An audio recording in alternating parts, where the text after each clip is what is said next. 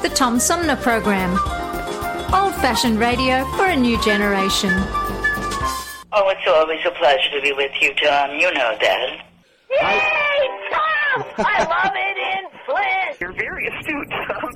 Tom, easy question. I'll debate Andy Dillon on your show. Well, that's a very good question. Hello, darling. This is Elvira, Mistress of the Dark, with Tom Sumner. I'm all right, Tom. How are you? You lucky day, Mr. Sumner. Ciao, Tom. How are you today? That's a good question. Hi, this is actor, comedian Joe Napodi, and you're listening to the Tom Smothers.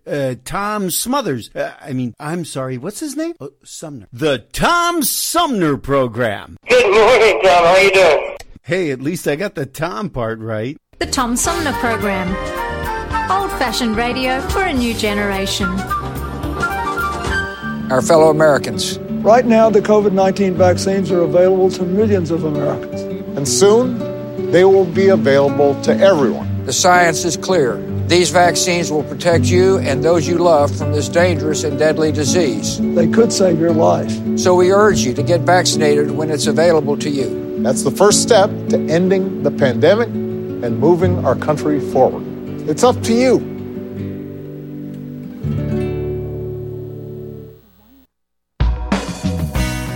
MTA Flint is nationally recognized for continually seeking to provide sustainable, reliable, and cost-efficient transportation for individuals throughout the region.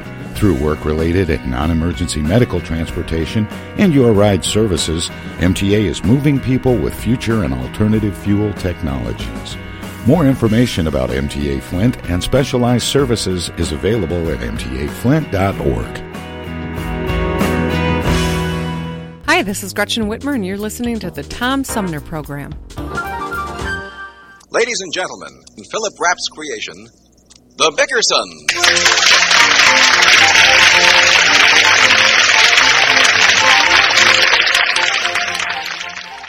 What's the matter? All right. Blanche. I'm putting a ribbon in my hair. Where are you going? I'm not going anywhere.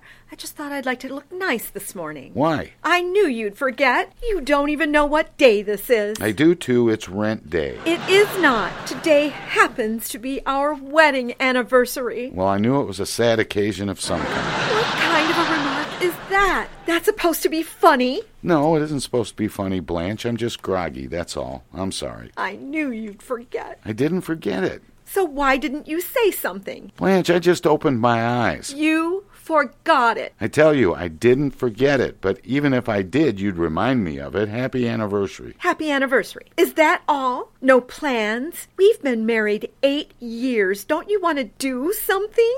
No, it's too late to do anything. It's sad about you, how you suffer. I didn't get such a bargain, you know. Okay. There's better fish in the ocean than the one I caught. There's better bait, too. I'm serious. Okay, I'm sorry. You hack away at me in the morning, and I'm so exhausted, I don't know what I'm saying. You wouldn't be so exhausted if you went to bed at a reasonable hour. I had to work overtime. Pour me some coffee. Get paid? I'll get paid. What time did you get home? 12:30. If you got home at 12:30, why were you so long getting into bed? I know for a fact you didn't come to bed until almost 2. I was in the kitchen putting the stuff away. What stuff? What's the matter, Blanche? You told me to bring stuff home for the party tonight. You invited a lot of your crumb friends, and you told me to bring stuff, so I brought stuff. Did you bring the potatoes for the potato salad? I brought potatoes. Did you pare them? I pared them. All of them? All except one. He had a big knob on top, and I couldn't find a mate for him. I meant... I know what you meant, Blanche. I even boiled them last night. Where are my pants? Who stole my pants? Nobody stole your pants. I just looked in the wastebasket, and they're not there. My shoes are missing from the sink. Don't be silly, John. Your pants are on a hanger in the closet, and your shoes are in the shoe rack. How'd they get there? I put them there. Well, I wish you'd quit throwing my things around like that. Gotta get them or I'll be late. You won't be late. Here are your pants. Thanks. Blanche, these aren't my pants. They're not? Then whose pants are they? That's a good question, only I should be asking. Don't be so snotty. They were baggy, so I pressed them. Baggy? Took me an hour to find the right crease. Be careful you don't wrinkle them now. What's the difference? I like my pants to look lived in. You're dragging the tops on the floor. Hold your trouser leg with your left hand, then step in with your right foot. Blanche, I've been putting on my own pants for over 40 years, and I don't need you to be the foreman of it. Hand me my tie. Which one? It doesn't matter. I want to use it for a belt. My suspenders are broken. Why don't you wear your belt? I'm using it to keep the soles from falling off my shoes. John Bickerson, you know you're just... I know it. I know I haven't got a belt. Where's my shirt? Where did you hide my shirt? I didn't hide it anywhere. Well, where is it? I draped it around the canary's cage so he could sleep. Is my shirt the only rag you could find to cover the bird's cage with? Hasn't hurt anything, has it? No, but I don't like the way that bird pokes into my pockets. Every time I take a cigarette out, I'm smoking bird seed. Why do you have to cover the cage anyway? The canary is sensitive to light. Well, get him a pair of sunglasses. Leave my shirt alone. No bird's going to sleep later than I do. Ah, shut up. John, why must you be so mean on our anniversary? Blanche, I'm not mean. I'm worried. Business is bad. My job is hanging by a thread. You never should have quit your other job. You made me quit. You said it wasn't dignified selling bowling balls. You were embarrassed to answer when people asked you what your husband sold. Well, it sounded like it was trying to start a fight. That's no problem for you. I gotta go. Here, and don't forget your samples. I won't forget. This darn vacuum cleaner gets heavier every day. Straighten this hose around my neck, will you, Blanche? There. Now, got everything? I think so. No, wait a minute. You got any money? Well, there's 50 cents in the sugar bowl. 50 cents? You can bring me the change when you come home. Now listen, Blanche, something's got to be done about this. I can't go down to work like a pauper every day. A man's got to have a couple dollars in his pocket. Now don't yell at me. I don't mind going with torn clothes and holes in my socks, but I'm not going to suffer through those lunches anymore. What's the matter with your lunches? You ought to know. You pack them for me. I'm just getting sick of carrying my lunch to work in a paper sack. Why can't I go to the restaurant like the other fellas? John, what are you talking about? I haven't fixed your lunch for 2 years. Oh, Blanche, every morning of my life I find my lunch wrapped in brown paper on the side of the sink. John, that's the garbage. Goodbye, Blanche. Goodbye, dear. Happy anniversary.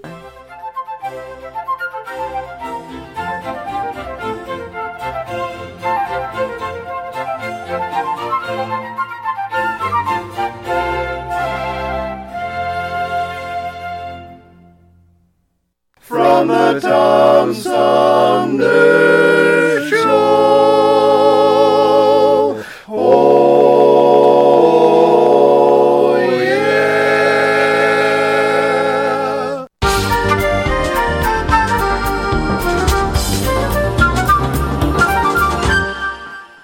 And welcome back, everybody. My guest this hour is a professor of law at the University of Houston Law Center.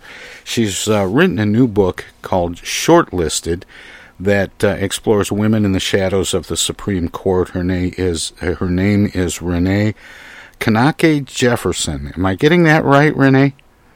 That's perfect. Yes, thank you. Let me ask first, just to get things rolling. In the book Shortlisted, what do we mean when we say shortlisted? Is there a difference between being on the short list and being shortlisted? Well, yeah, and I have to tell you, it's not something that when we wrote this book we set out to find necessarily. So this project began as kind of a mystery, trying to unpack how many women had been considered for the U.S. Supreme Court before Sandra Day O'Connor, of course, became the first in 1981. And we found out that there were 9. What was interesting in learning about their various candidacies is that as they were placed on a president's short list, sometimes they ended up shortlisted in a negative way, in the sense that they appeared on the list so that the president could claim to care about diversity and equality and women, but they weren't selected, and the president would preserve the status quo of an all-white male Supreme Court. And so that's when we sort of coined this phrase of being shortlisted, because we notice this is a phenomenon that doesn't just happen on the U.S. Supreme Court, but it unfortunately happens in lots of areas of professional life over and over again. And it doesn't just happen to women. It's not just a gender thing. It happens along racial lines and of course political lines and so on. But one of the things that I found really interesting is how far back women were considered for the Supreme Court. And I'm fascinated by the fact that there have been women who've held elected offices even before women had the right to vote. Is that true as well about being on a short list for the Supreme Court? Well, so the first woman shortlisted by a president officially for the Supreme Court was Florence Allen, and that was by FDR in the 1930s. Although her name was mentioned even before FDR shortlisted her, also by President Hoover. So she would have certainly been the earliest. And she ends up coming into prominence because of women seeking the right to vote. She was a huge champion for women's suffrage in her home state of Ohio. And after securing the right to vote for women, she went out and asked for their vote and was the first woman elected to the Supreme Court of Ohio. From there, FDR did not just shortlist her, but also select her for the Sixth Circuit Federal Court of Appeals. And then she, of course, was ultimately shortlisted for the U.S. Supreme Court, but that's where she remained. She was not placed on the court. Imagine how different life might have looked for women professionally if there had been such a prominent figure, a female, on the U.S. Supreme Court back in the 1930s. It's interesting, this notion of the short list and shortlisting. In your research, did you find that, generally speaking, there was a nominee already in mind, or were people on the short list, did they all have an equal shot at it when the list was formed? So it very much depended president to president. LBJ in particular was sort of known as having friends in mind that he wanted, even though he did have a woman on his short list. He was the second, and that was Soya Menchikov was the second woman to be officially shortlisted. She was the first law professor at Harvard Law School and the University of Chicago, first female dean at the University of Miami, first female reporter for an organization called the American Law Institute. Well, most people haven't necessarily heard of the American Law Institute. Everyone has entered into a contract, and she was the legal figurehead who helped to develop early contract law. So in that instance, I don't know. I think the advisors took her very seriously to the president, but I don't think that LBJ did. In other instances, though, I think presidents were putting together shortlists and didn't necessarily have a particular person in mind yet. I mean, that's definitely true of Nixon, and in part because he had failed nominations.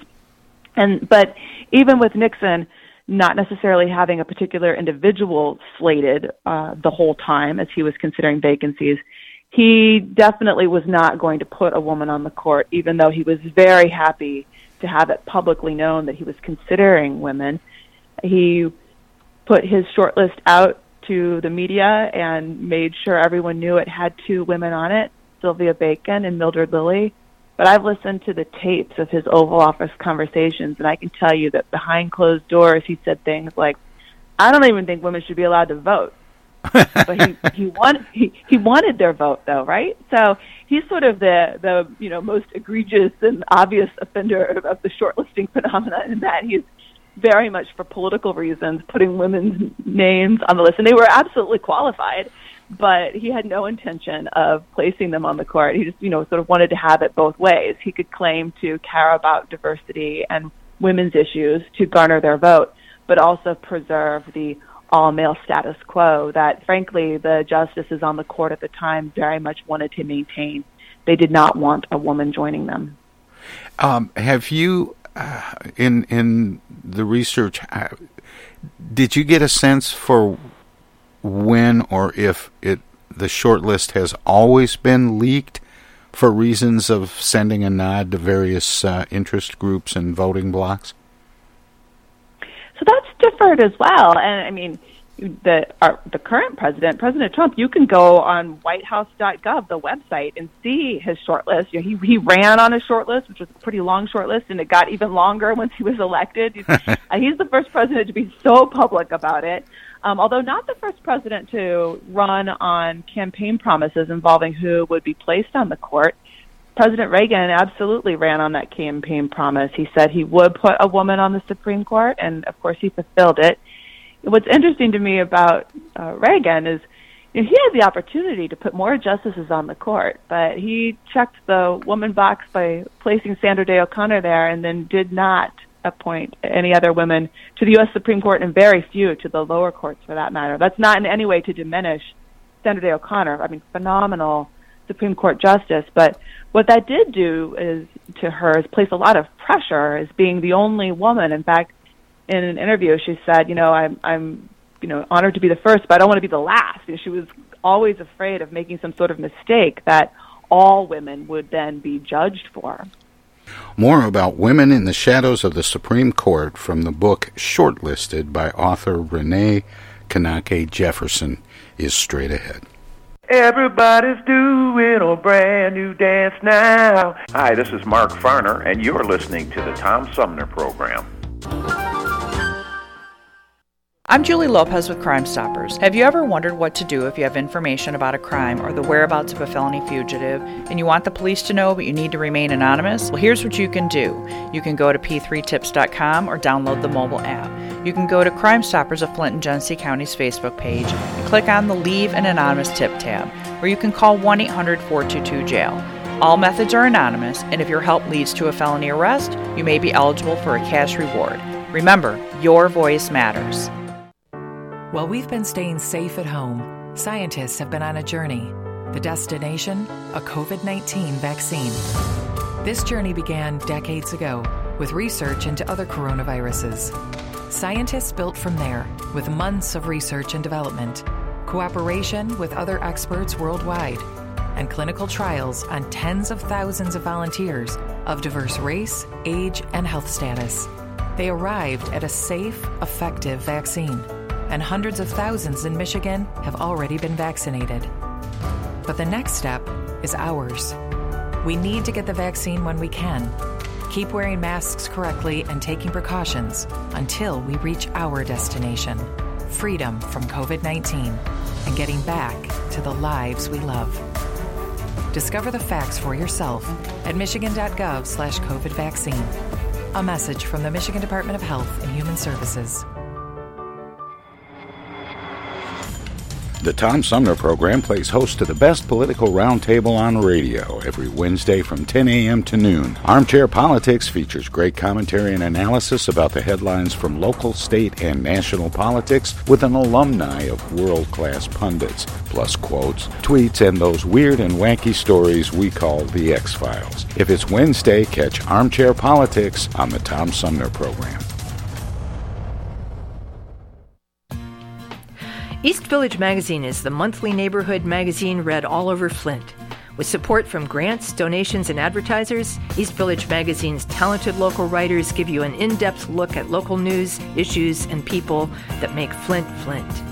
Copies of East Village Magazine are available at many of your favorite shops and restaurants around Flint or online at eastvillagemagazine.org.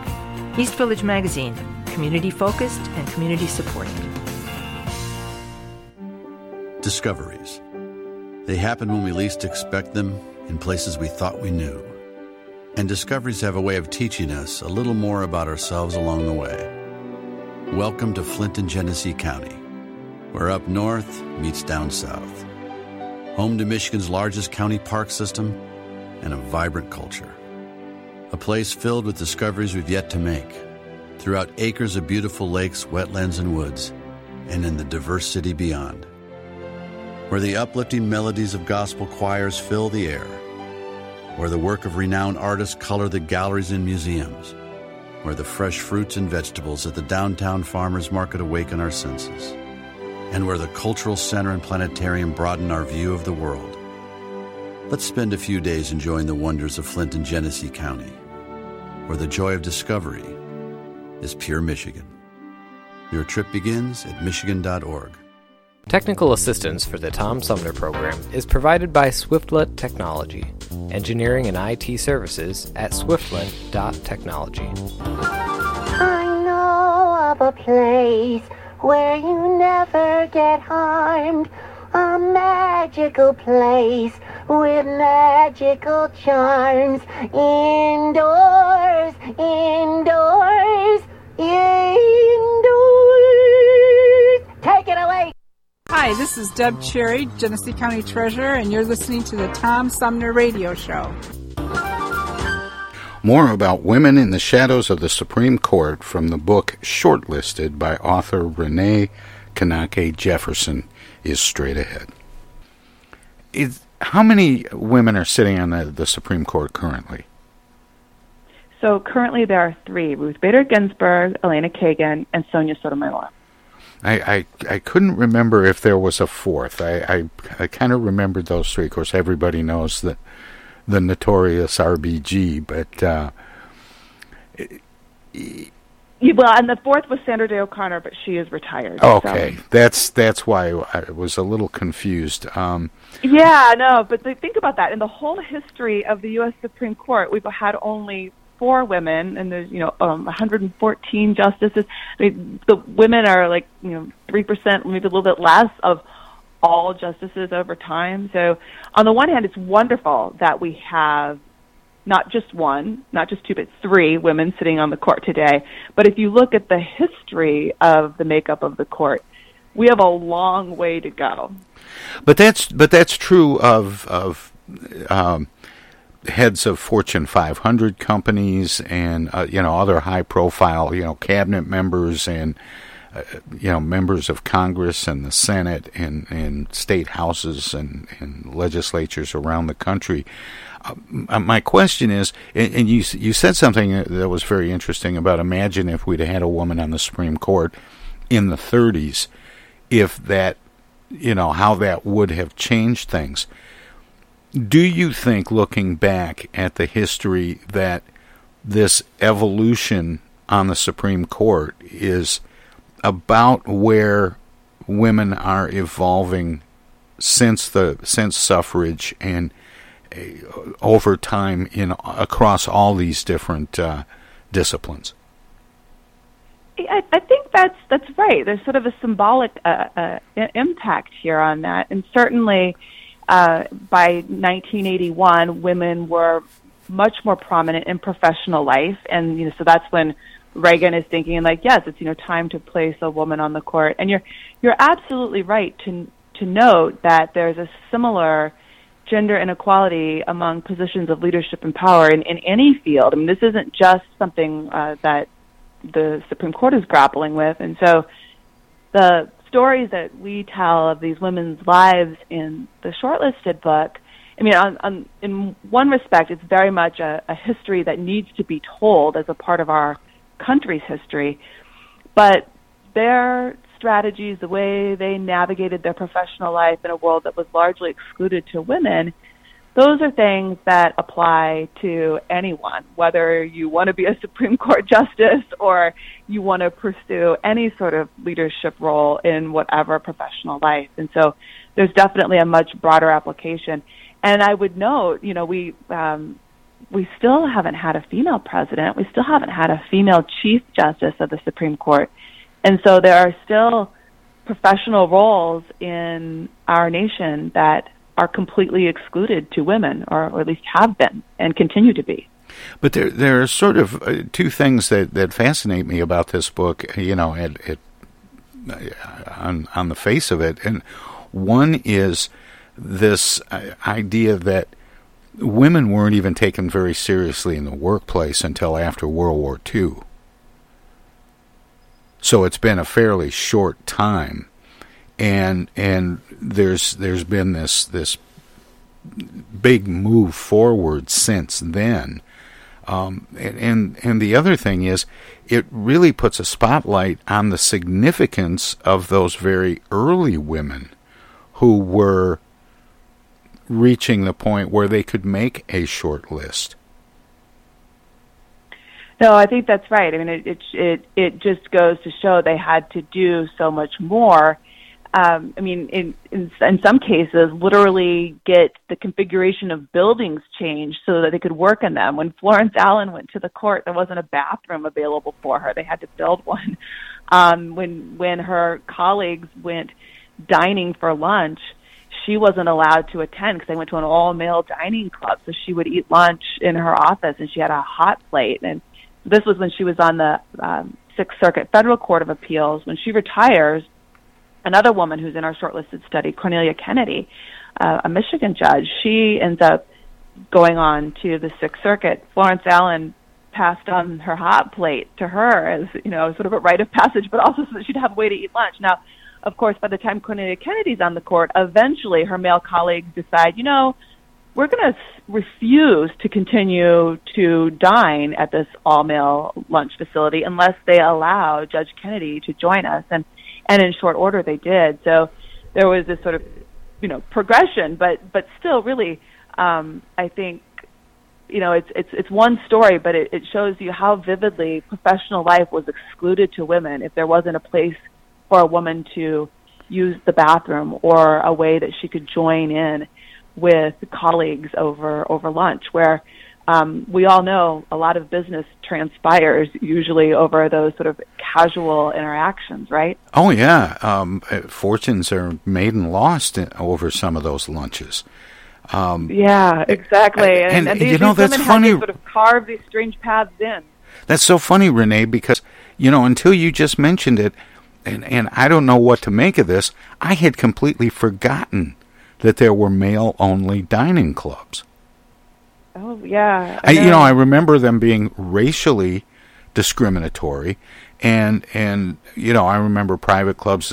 Wasn't it Groucho Marx who famously said, "I wouldn't join a club that would have me as a member," right. because of rules that Jews couldn't join certain clubs, golf clubs, and so on.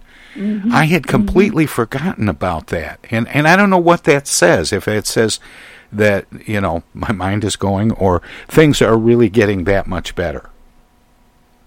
Well, so I think there's a couple things going on. On the one hand, there's been definite improvement for women being able to enter professional life. We don't have the same sort of blatant outward discrimination. All of the women in the city, and they couldn't be more different in terms of their political perspectives and the way they pursued their professional life. But one thing they all had in common was being told more than once in interviewing for early jobs, I'm sorry, we don't have facilities for women here. And that's not something that occurs, at least blatantly today, although, I have read that our own vice president in interviews has said that he is not comfortable dining even professionally with a colleague, a female colleague, alone, but has to have someone else with him. And that's, of course, not nearly that same sort of explicit barrier, and I don't mean to suggest it is, but it is similar in the sense that it means a female professional might be excluded from an opportunity to, engage in professional life that her male colleagues aren't facing. And so now I think there are more subtle ways that the same pressures and barriers that were so obvious for these early women, they still remain. And the question is now, and it's part of what we try to grapple with at the conclusion of Shortlist, is are there lessons we can learn from the way these early women entered professional life that are relevant today for helping us address and remedy the fact that, women enter the professional world in numbers relatively equal to men. In law, that's my discipline, law schools have been admitting classes that women are equal in number and often greater in number than men. But this has been happening for decades, and we aren't seeing that same sort of equality continue into positions of leadership and power. And we think part of that are these sort of subtle but still existing structural barriers that hold women and minorities, and in particular minority women, back. And is there, now I know you cite examples of a number of different women who've been shortlisted throughout the history of the Supreme Court, But you also talk about an African-American woman, the first African-American woman to be considered. Yeah, so that's Judge Amalia Kearse. And when we set out to figure out how many women had been shortlisted before O'Connor, we had no idea what we would find. As it turns out, there were 9. Only one of the 9 is a minority female, and that is, as you have said, Judge Kearse. She's now on the Second Circuit Federal Court of Appeals. And her story and how she ends up there, I think, is an important point to note. So President Carter never had an opportunity to put anyone on the Supreme Court. There wasn't a vacancy during his term. I think that he would have been the first to put a woman on the Supreme Court if he'd actually had a chance to do so. So we would have had a woman on the Supreme Court potentially in the 1970s. But here's what he did do. When he came into office, he realized that something needed to be done because there were not women and minorities in the federal judiciary in the way he thought that they should be, given their entry into professional life and their credentials and their ability to do the work. And so he created a structural change. He issued an executive order, established judicial commissions around the country. Each commission was itself diverse in makeup. So the decision-making body included women and minorities. They were charged with finding qualified candidates who were also women and minorities, and all candidates who came through were asked questions about their commitment to diversity. And through that process, Carter put more women and minorities on federal courts, the lower courts, than any other president before him combined. On one of those commissions, Amalia Kearse, then a lawyer for a Manhattan law firm, was asked to join it. And she goes from being on the commission, who's helping vet candidates, to eventually becoming one of those candidates who was vetted and, in fact, appointed. And but for Carter's structural change in the selection process, I don't think that we would have seen a female minority on the short list at all before O'Connor. And so I think that's a really powerful story. And maybe not all of us can be presidents issuing executive orders, but anyone who's in the role of deciding who is going to be interviewed and considered for a position, and then importantly, who's selected for the position, can be mindful about that selection process in a similar way. Yeah, because it certainly made the selection pool for the Supreme Court bigger. And I don't think we would have seen a Justice Sotomayor without it. Exactly. Yeah, no, that's exactly right. And of course, we still have not seen a female African-American Supreme Court justice. That may change because presidential candidate Joe Biden has made one of his public campaign promises that he will put an African-American female on the court. I think that would be wonderful. There are certainly many, many qualified candidates that he could choose from. He could have a very long short list and still fulfill that campaign promise. And I guess I hope that if he's in a position of being in that role, if he's elected, that he doesn't just fulfill these particular campaign promises sort of the way Reagan did, but that he opens up consideration to qualified women, minorities, female minorities for all positions within the administration. Are the people on the short list typically qualified? Yeah, they are, at least in the case of these women. So now, in my research, we did not go extensively into the backgrounds of every man who appeared on a president's shortlist, but I can tell you, with respect to this cohort of 9 women, all of them were more than qualified, and it's not just me saying that. So to go back to the example of Nixon, for example, his White House counsel years later wrote a book and reflected on that decision-making process for who would go on the short list and who would come off. And he said that he took Mildred Lilly's resume and held it up next to Sandra Day O'Connor's, and Judge Lilly was as qualified, if not more so, than Sandra Day O'Connor, and absolutely would have been qualified for the court. I don't know that every time a president puts together a short list that everyone would agree that everyone on that short list is qualified. I don't know that there's uniform agreement in terms of what constitutes being qualified, but I can tell you, in the case of these 9 women, they were repeatedly vetted and repeatedly shortlisted and selected for positions, whether on courts or Carla Hills was selected to be the Secretary of Housing and Urban Development. And so that's also a signal. Lots of other bodies felt that these women were qualified for very significant leadership roles.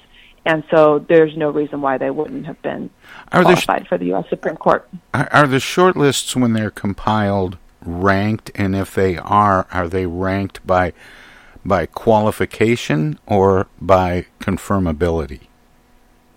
Oh, well, so this is such a great question, and it varies with every president. Part of what was so interesting about this project, as I mentioned, President Trump has his shortlist publicly available, like on the White House website. But the presidents in the past, Nixon was probably the most public. He would disclose his shortlist to the media, but some presidents, in order to find their shortlist, I've spent many hours digging through files and presidential archives, and in that process would see handwritten notes about the different things that presidents and their advisors were considering. And sometimes it was geography, like maybe we need, a nominee from the West Coast. And often it was age. So a really interesting memo that was put together when Reagan was considering his shortlist had a list of women's names and their credentials, and that was typed up. But then someone had gone through in the margins and noted their ages.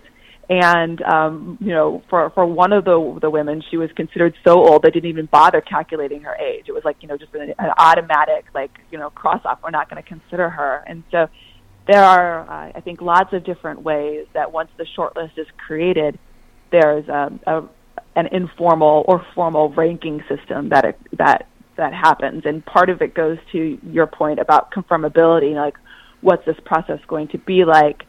And part of it goes to things like, will this justice serve in that role for a long time based on his or her age? There's I had a question, and then I read another question in my notes, and I lost my train of thought. I know what it was. It's kind of a chicken and the egg question. We talked briefly about the idea of, had there been a woman on the Supreme Court earlier, that it may have expedited the nation's progress towards gender equality. But was the progress being made toward gender equality what put women on the Supreme Court? In other words, which has the bigger impact, the Supreme Court on societal change or societal change on the Supreme Court? Yeah, so I think it's a mix of both, to be sure. But not just in terms of who sits on the court, but often this is a question that, as law scholars, we will ask, does the Supreme Court really ultimately move the country forward, or do the decisions that it make really just reflect where the country has already, arrived or come to, especially when we think about expanding rights to individuals and that sort of thing, individual rights. I will say this, though. I've read so much of the media coverage when Sandra Day O'Connor was confirmed for the Supreme Court, and it was such a watershed moment. And it's hard. I mean, to your point, you sort of forget that women were excluded from, all male luncheon clubs, and we sometimes, I think, we take for granted where we are now, and it's hard to remember like what a huge deal that was, and inspired whole generations of women to pursue professional life in a way that I don't know that they had contemplated before her. And so if we'd had that same moment back in the 1930s, I have to think that certainly would have sped things up for the progress that still remains to be done with respect to gender equality in this country. From the visibility alone, or because of case law? Oh, well, that's interesting. So I think definitely the visibility alone. I mean, I could be more confident in that. And the case law, that's harder to say and harder to know for sure. I'm often asked, if you care about women's rights in a progressive way, wouldn't it be better to have a feminist male judge on the bench than a conservative female judge. And from my perspective, I think that men have had, every political, social, moral perspective under the sun represented on the U.S. Supreme Court over time, because so many men have served from all different walks of life, different political appointments and the like. And women should have that same diversity in terms of having different viewpoints on things. It's certainly true of the women in this study of shortlisted. I mean, some of the women supported the Equal Rights Amendment. Some of them campaigned actively against it. Would we have seen different cases or different outcomes if women had been on the court in the 1930s? Again, we can't know for sure, but we can also look to what women who serve on the court have said. And Ruth Bader Ginsburg, in a case involving a teenage girl who had to undergo a strip search because she had ibuprofen on her at school. She talked about how, in discussing that with her male colleagues, she pointed out the particular vulnerabilities for a woman at that age that they might not have appreciated. Now, and the court found for the young girl, I don't know that the court wouldn't have if she hadn't been there, but I do know that she disclosed that she shared her perspective, and I think that matters too.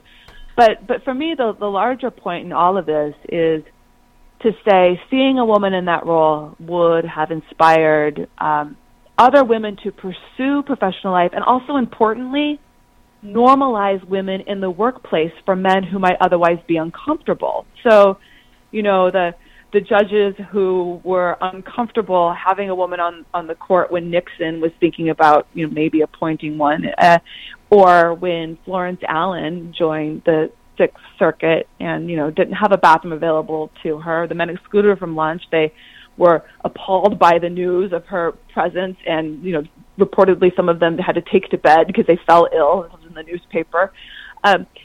Seeing a woman in a professional role, I think, would have prepared the workplace in general for women. And so the visibility piece is a really important one. More about women in the shadows of the Supreme Court from the book Shortlisted by author Renee Knake Jefferson is straight ahead.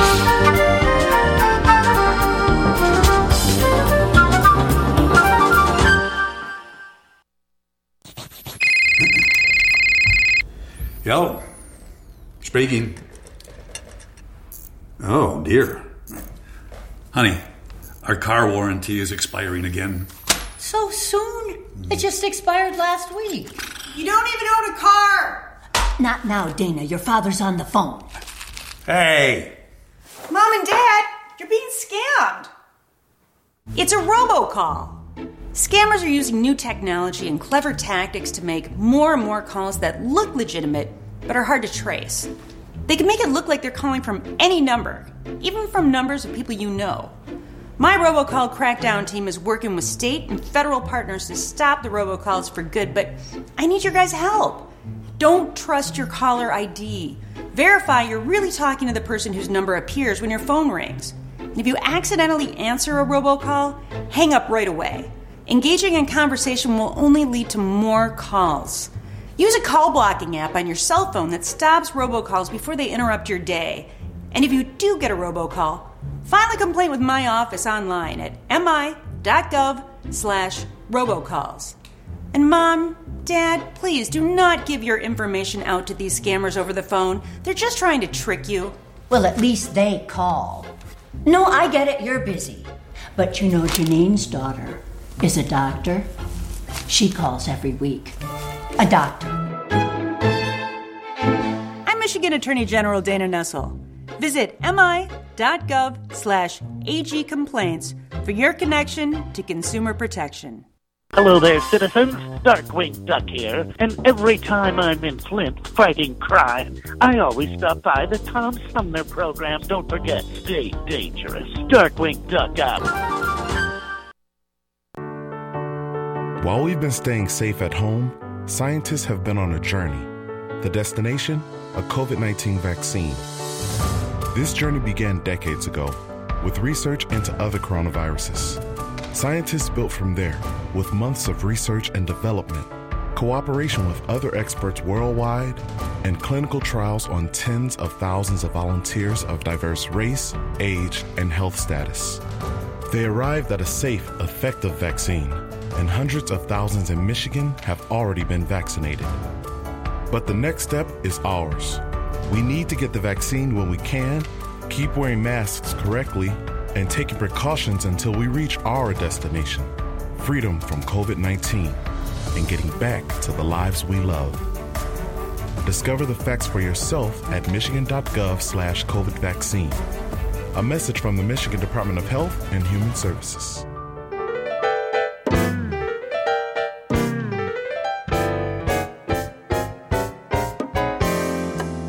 The Tom Sumner Program has hosted live candidate forums for local, state, and national offices at bars, restaurants, coffee shops, and colleges. Armchair Politics has gone to Lansing, Frankenmuth, Birch Run, and Hell, Michigan, that is. We've done shows all the way to the Mighty Mac and back to the Bricks. We've done remotes from a baseball stadium in Lansing, a grocery store opening in Flint, and from a moving train. We'd like you to tell us where to go next. You can write to us at TomSumnerProgram.com, call us at 810-339-8255, or contact us on Facebook. This is your chance to tell the Tom Sumner Program where to go.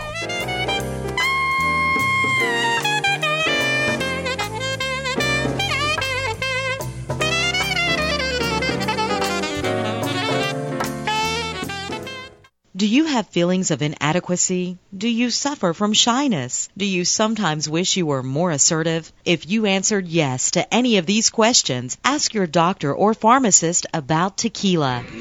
Tequila is the safe, natural way to feel better and more confident about yourself and your actions. Tequila can help ease you out of your shyness and let you tell the world that you're ready and willing to do just about anything. You'll notice the benefits of tequila almost immediately, and with a regimen of regular doses, you can overcome any obstacles that prevent you from living the life you want to live. Shyness and awkwardness will be a thing of the past, and you'll discover many talents you never knew you had. Stop hiding and start living with tequila. Tequila may not be right for everyone. Women who are pregnant or nursing should not use tequila. However, women who wouldn't mind nursing or becoming pregnant are encouraged to try it. Side effects may include dizziness, nausea, vomiting, incarceration, erotic lustfulness, loss of motor control, loss of clothing, loss of money, loss of virginity, delusions of grandeur, table dancing, headache, dehydration, dry mouth, and a desire to sing karaoke and play all-night rounds of strip poker, truth or dare, and naked twister. Warning, the consumption of alcohol may make you think you're whispering when you're not, is a major factor in dancing like a retard, may cause you to tell your friends over and over again that you're in love with them, also may cause you to think you can sing. Alcohol may lead you to believe that ex-lovers are really dying for you to telephone them at 4 in the morning. Alcohol may make you think you can logically converse with members of the opposite sex without spitting. It may create the illusion that you are tougher, smarter, faster, and better looking than most people, and it may lead you to think people are laughing with you. Alcohol may cause pregnancy, and it also may be a major factor in getting your ass kicked. So what are you waiting for? Stop hiding and start living with tequila. Tequila!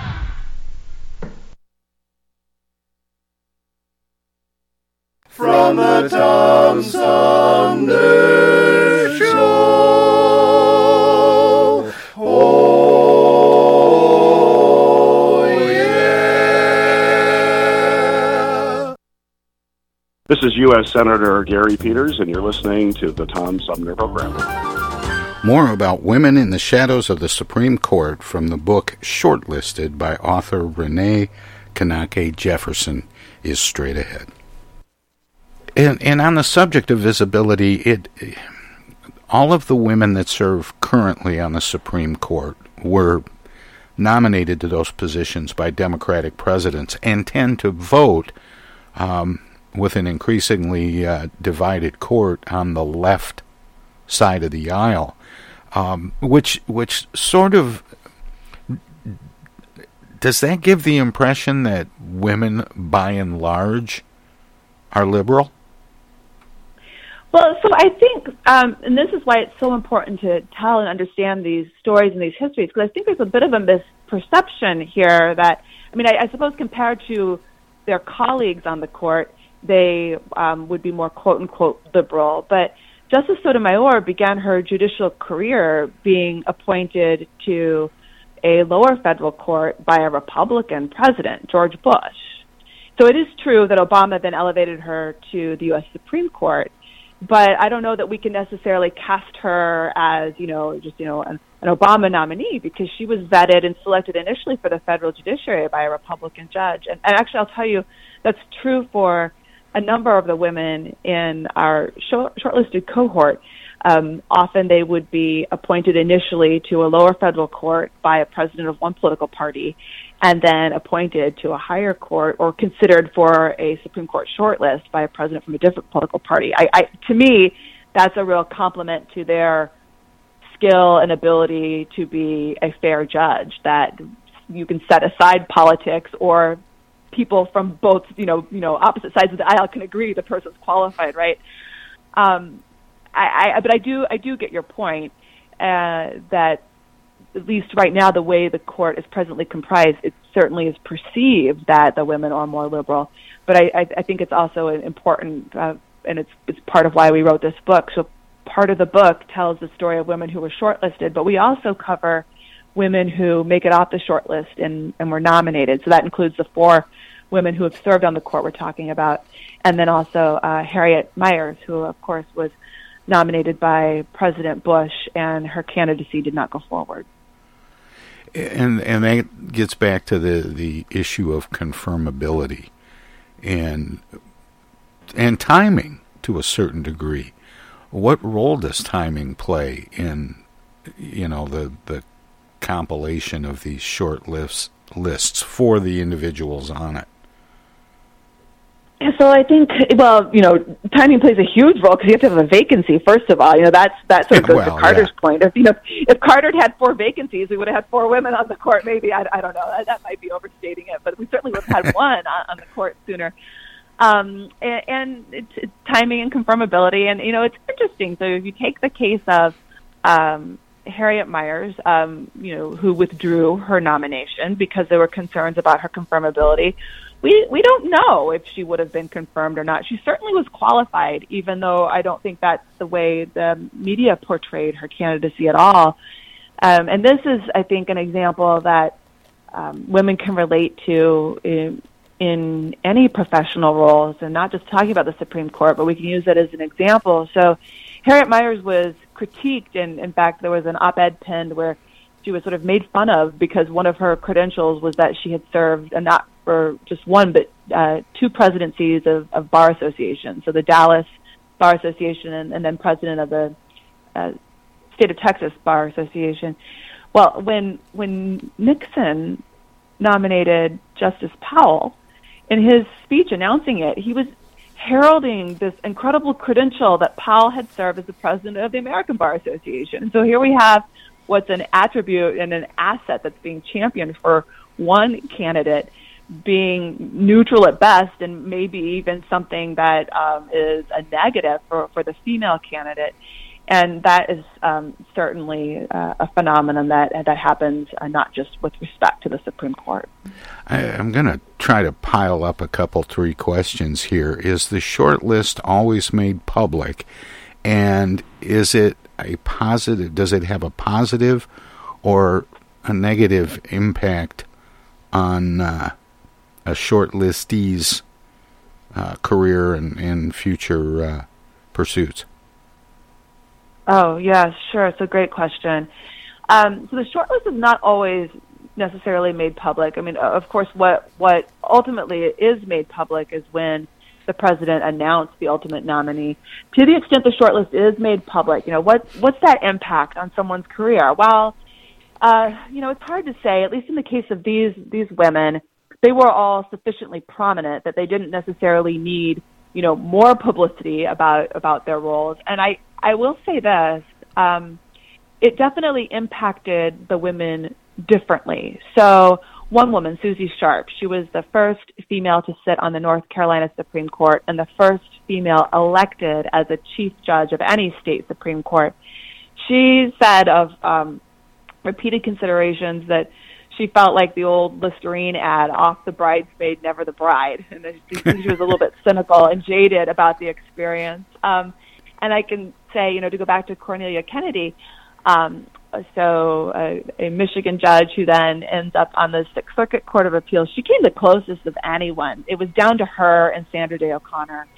And she reflected in an interview afterwards, like, well, I'm happy there's a woman, but, you know, I would have been even happier if it was me. And I have to imagine that's how any of the women felt. Joan Dempsey Klein, who also was on that short list with O'Connor and Kennedy for Reagan's nomination, she was a judge from California. Again, had to have just a real mix of emotions, but the way she channeled hers when she realized she was not going to be selected was to turn around and champion Sandra Day O'Connor. And so she actually testified at her Supreme Court confirmation hearings. And that's one of the lessons we draw from the lives of these women. Sometimes in order to be selected, you have to collaborate to compete, even if it means that you won't necessarily be the one. And Joan Dempsey Klein certainly embodied that spirit in being willing to speak on behalf of Sandra Day O'Connor after she herself had come so very close to the nomination. I feel like we could talk about this for hours, Renee. I'm really enjoying this conversation, but we have to wrap it up. And I always give guests an opportunity to let people know where they can find out more. If you have a website, obviously the book is a great place to start. Shortlisted: Women in the Shadows of the Supreme Court by Renee Knake Jefferson and Hannah Brenner Johnson. But do you have a website, and what's next for you? So we do have a website. It's very easy to find, shortlistedbook.com, and it has photos of all of the women, quotes from them, and more about the book. So it's fun. There's some interactive things. So definitely, if people are intrigued, shortlistedbook.com is a good place to go. And as for what's next, right now it's spending more time talking about this book and sharing it with others, and thinking about how we can apply the lessons that we've learned from writing it to where we go next in current events. And so that's part of what's next. And I think the other part of what's next is like all of us, figuring out how we're going to navigate our lives in this new normal of coronavirus. I really appreciate you taking the time to let me share something about the book amidst all of that. Well, it was my honor and privilege. And did I see also that you're a member of the Michigan State University Board of Directors? The Board of Trustees, I am. That's correct. I was appointed to the board last December by Governor Gretchen Whitmer to fill the end of a term after another trustee stepped down. Interesting time to be there. Yes. We'll save that for another conversation, Renee. Oh, well, thank you. I appreciate it. Thanks so much for joining me today. I really appreciate it. Yeah, it's been a pleasure to be here. Thanks for making the time. Take care. That was Renee Knake Jefferson, author of Shortlisted: Women in the Shadows of the Supreme Court. We'll have more of the Tom Sumner program straight ahead.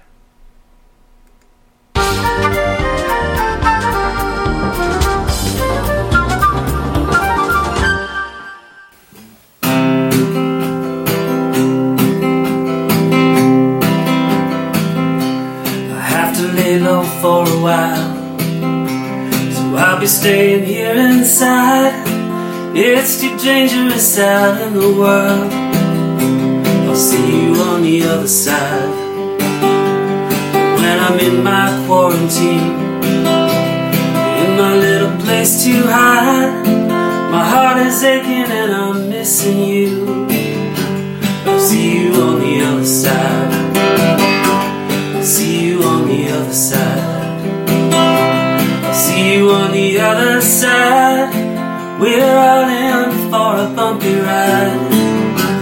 I'll see you on the other side.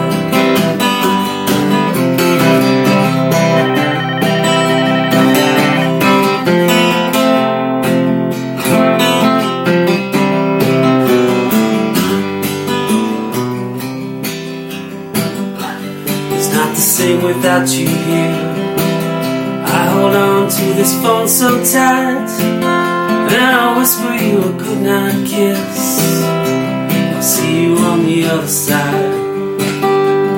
When I crawl out of my cage, when the world is purified, I will find you and I promise this.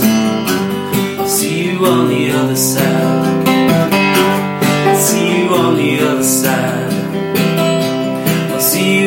the other side, and I'll meet you with arms open wide. I'll see you on the other side. I'll see you on the other side. I'll see you on the other side, and I'll meet you with arms open wide. I'll see you on the other side.